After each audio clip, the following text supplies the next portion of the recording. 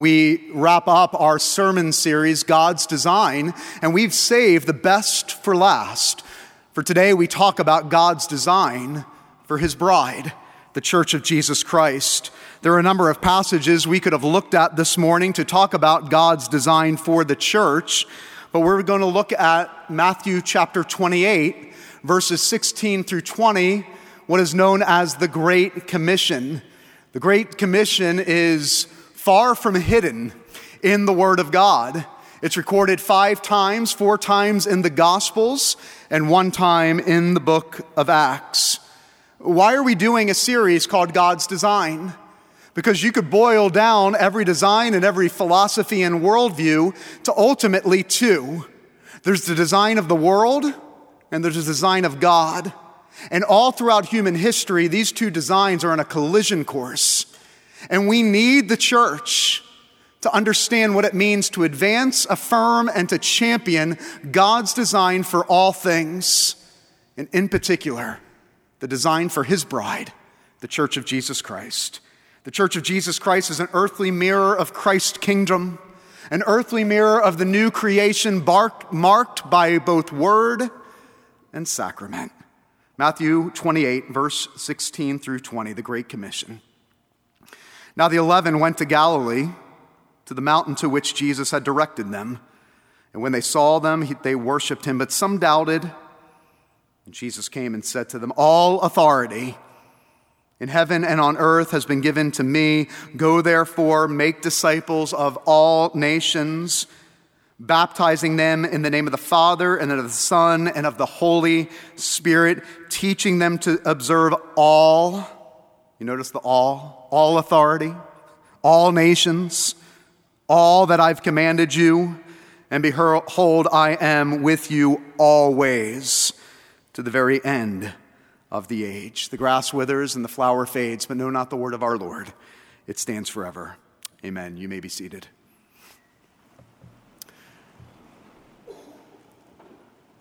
Those that have played golf before might appreciate this illustration. If you go to a driving range, you could spend 5 minutes driving balls or an hour, but at some point on the driving range, you convince yourself that you're ready for the PGA Tour. I mean, you're just nailing it. And you convince yourself that you've got it, that you have everything it takes to be a professional golfer. Until you get to the first tee box and you shank it right into the water. You know, there's a lot of churches like this that think they are nailing it. And they have great programs and great initiatives. And they think they are on mission as a church. But in reality, they couldn't be further from what Christ has commanded His church to be and further from what He has commanded His church to do. If there was ever a time where we needed to be reminded of God's design for His church, it is today. The culture is a mess. But one of the biggest reasons the culture is a mess is because the church is a mess. And we desperately need to embrace and advance and be reminded of God's design for His bride, a mighty fortress. I want us to look briefly by studying the Great Commission, a cosmic authority, a cosmic mission, and a cosmic promise that He has given, Jesus, to the church. First, a cosmic authority. Verse 18, Jesus makes the most audacious of statements. He says, "All authority in heaven and all authority on earth has been given to me." Only Jesus can make a claim like this. And the reason He makes this claim, because He alone is the sovereign head of the church and the universe. I think it's important that before we get to the actual imperative of the mission, Jesus gives us an affirmation. Before Jesus tells us what to do, Jesus tells us who He is. So the Great Commission begins with this incredible affirmation, the cosmic authority of Jesus Christ. All authority in heaven above and on earth below has been granted unto me. Now, nobody in their right mind has ever made this claim. Now, sure, there have been leaders that have claimed to have all earthly authority and all earthly power, but nobody in their right mind has ever made the claim that they have all universal cosmic authority in heaven above and on earth below. And that is what sets apart Jesus Christ and Christianity over and against every world religion and every worldview. You can search every world religion. You can search the leaders of all those religions. You can search the leaders and the proponents of every other worldview and every other philosophy, from Islam to Buddhism to Marxism, and you will never find a world leader that claims to have all heavenly authority and all earthly authority. And that is what sets Jesus Christ and Christianity apart from any other religion and any other worldview. You see, Jesus is using royal language here. He's speaking as if he were the king because he is. That's why we can call the Great Commission the Kingdom Commission. It is the king speaking to his royal subjects concerning their royal mission. But it is in light of the kingdom authority that Jesus has. Jesus, by way of his resurrection, is the first fruits of the new creation. Through the resurrection, we believe it is the dawn of new creation and the inauguration of a new order, a new reign and rule of King Jesus. It is not the perfect expression of the kingdom, but it is a genuine expression of the kingdom. And it is Jesus' way of saying that I have come to not only have authority over spiritual things, I've come to not only have authority over believers, I've come to not only have authority over heaven, but over heaven and on earth. I am the cosmic king. It means that the authority, all authority, does not rest with Joe Biden or Vladimir Putin. It means that cosmic authority does not rest with Elon Musk or Jeff Bezos. It means that all cosmic authority does not rest with the World Economic Forum or the World Health Organization, but that sovereign authority belongs to one, and his name is Jesus. He is King of Kings and Lord of Lords, head of the church, and the cosmic ruler of the nations. Amen.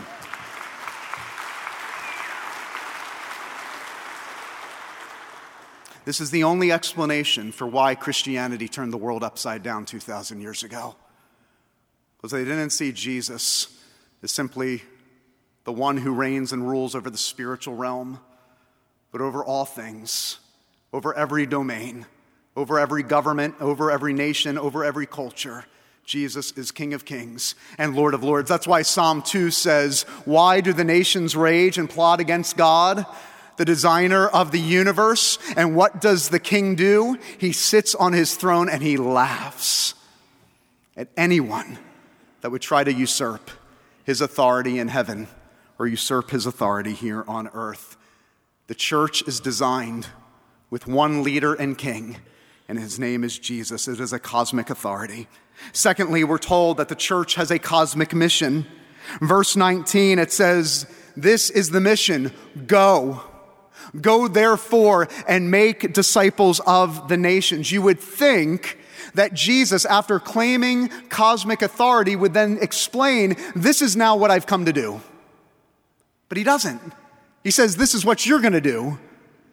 That's the reason for the therefore. The therefore is there for a reason. In light of my cosmic authority, this authority will be given to you to go and preach the gospel. It's a call to evangelism, to make disciples, image bearers of the Son of God, of every tongue, tribe, and nation. But it's in light of the authority of King Jesus to go tell the world the good news that although you were afar off and seemingly unfixable because of your sin, there is a king that has come into the world to make all wrongs right.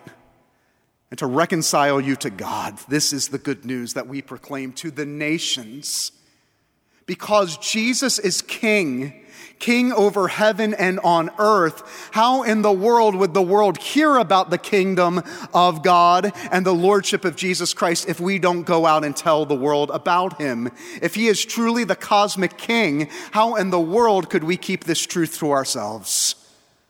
We have a story to tell to the nations, a story that will turn their hearts to the right. And if Jesus is going to reign where'er the sun, how in the world will they know that Jesus is King of Kings and Lord of Lords? How will they know to pay homage and bend the knee to Jesus if we, the church, don't go and make disciples of the nations? Now, often you will hear this from opponents of Christianity, opponents of the gospel. They will say, what right do you have to go into another nation and interfere with their religion?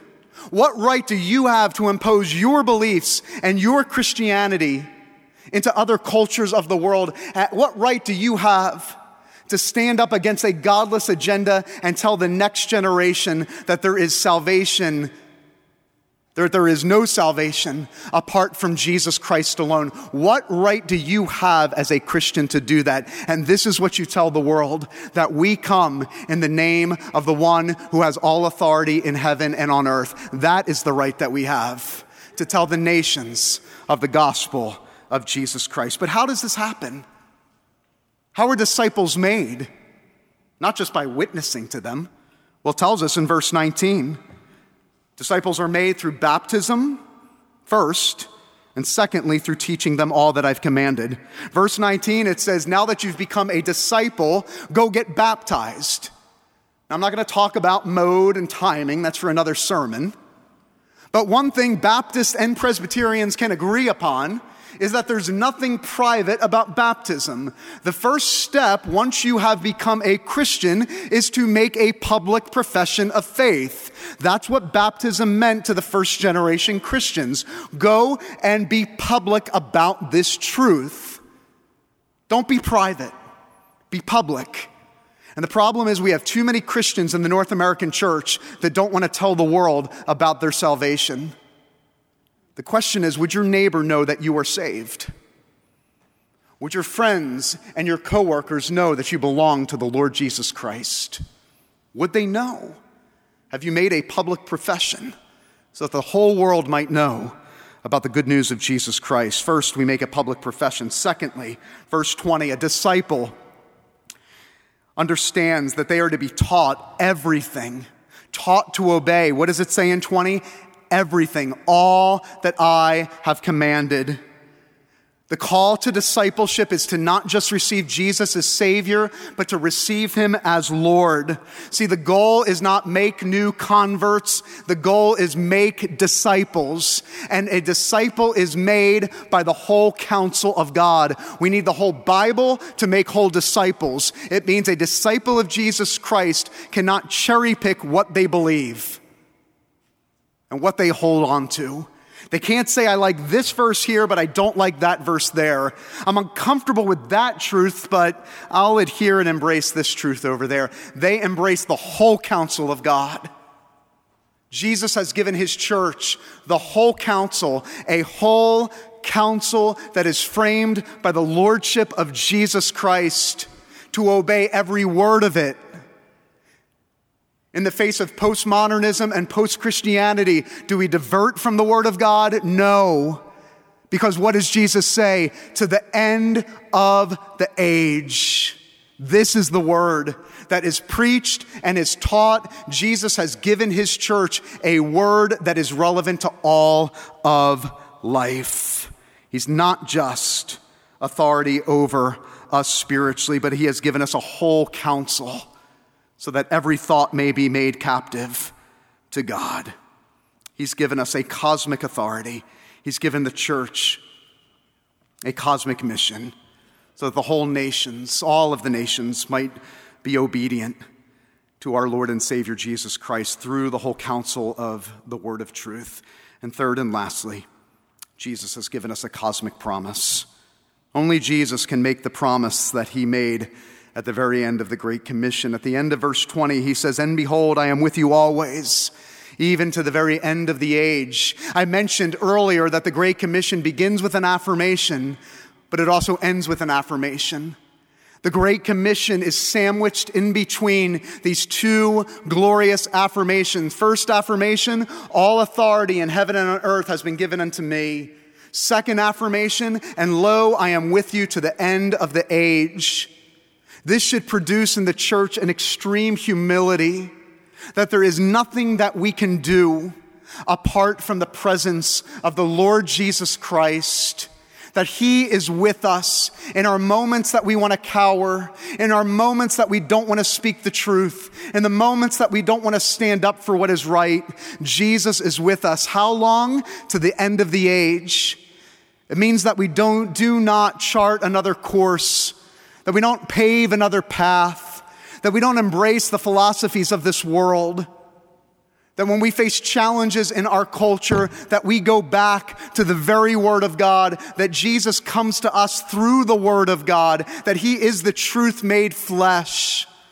And we give the world in the 21st century the one thing, the only power that has the power to transform sinners into saints, the only thing that has the power to transform nations, cultures, and societies. We give them the unfiltered, unwatered down word of truth from beginning to end, because Jesus says this is the answer to the very end of the age. So we can stand firm, knowing that we have a mission and a message that is relevant to all of life, to every sphere of culture, and to every domain of this universe. And when we proclaim this message, the whole counsel of God, we need to be reminded that we are inviting.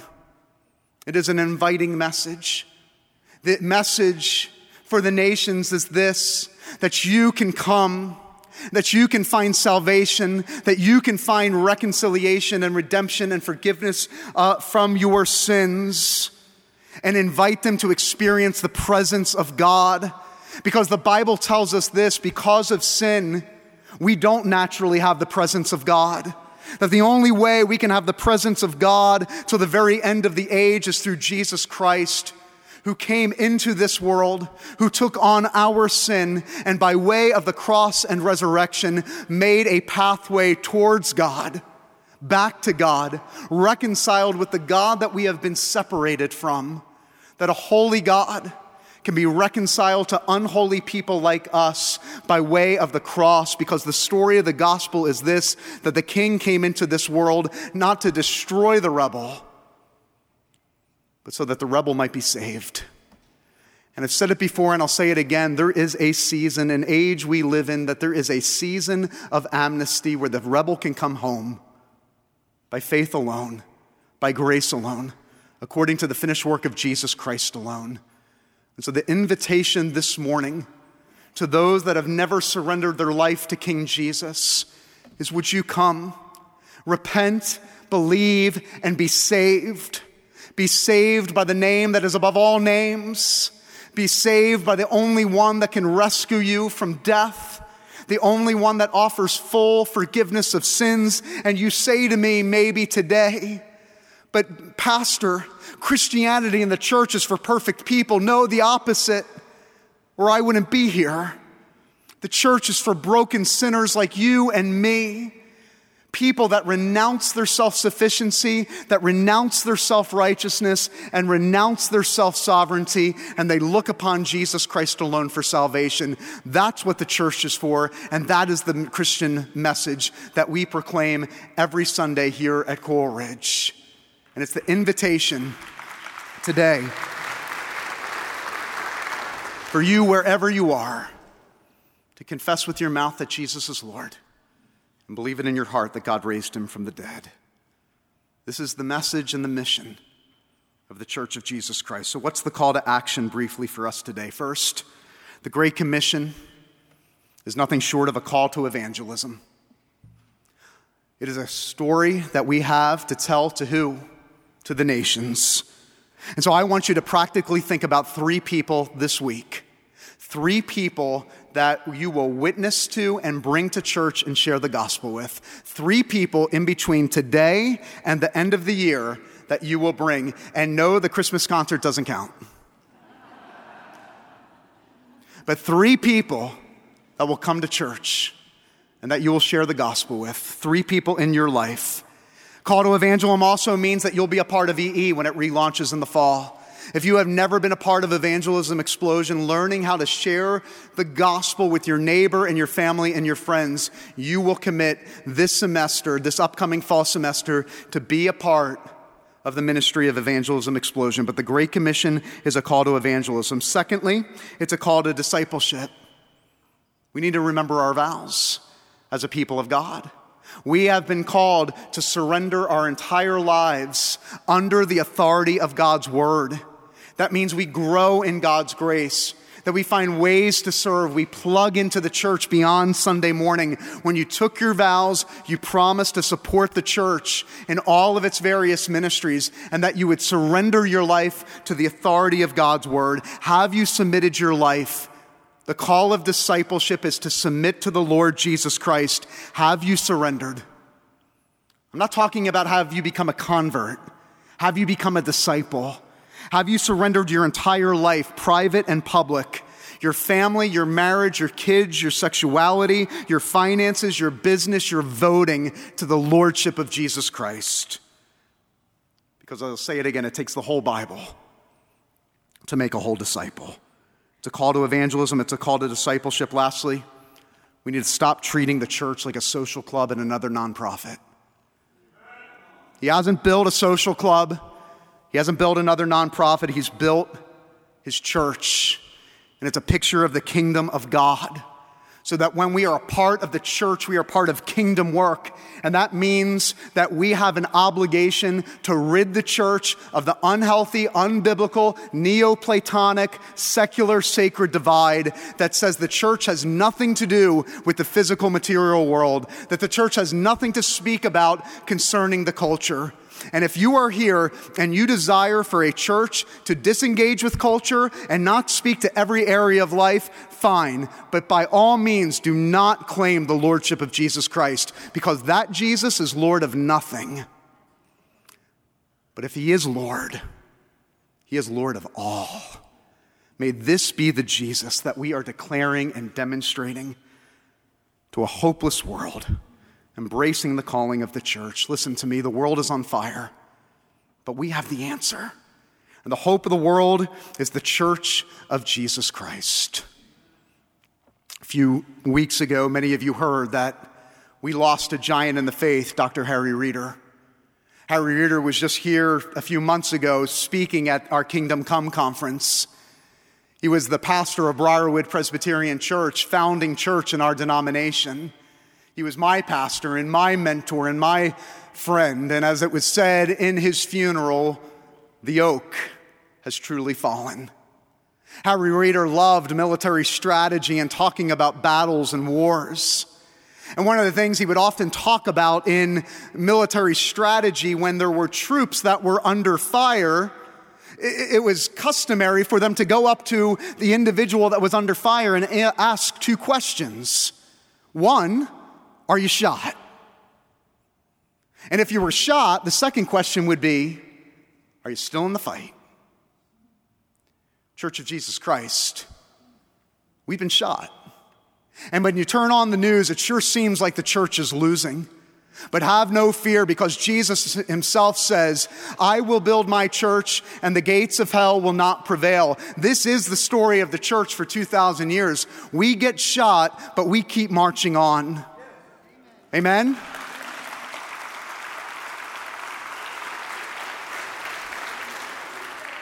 So as Harry would say, in only the way he could say it, he would say, brother and sister, are you still in the fight? Then let's bear down, double down, and keep on keeping on. Because this is the calling of the church throughout centuries, that with the cosmic authority of Jesus Christ, with the cosmic mission and with the cosmic promise of the Lord being with us to the very end of the age, may we present to the world a countercultural design for the hope of the world and the advancement of the kingdom. Amen? Amen. Let's pray. Our Father and our God, Lord, I thank you that you have not left us by ourselves to navigate this world on our own, but you have given us a community of believers, a mighty fortress, a royal priesthood, a kingdom that will have no end.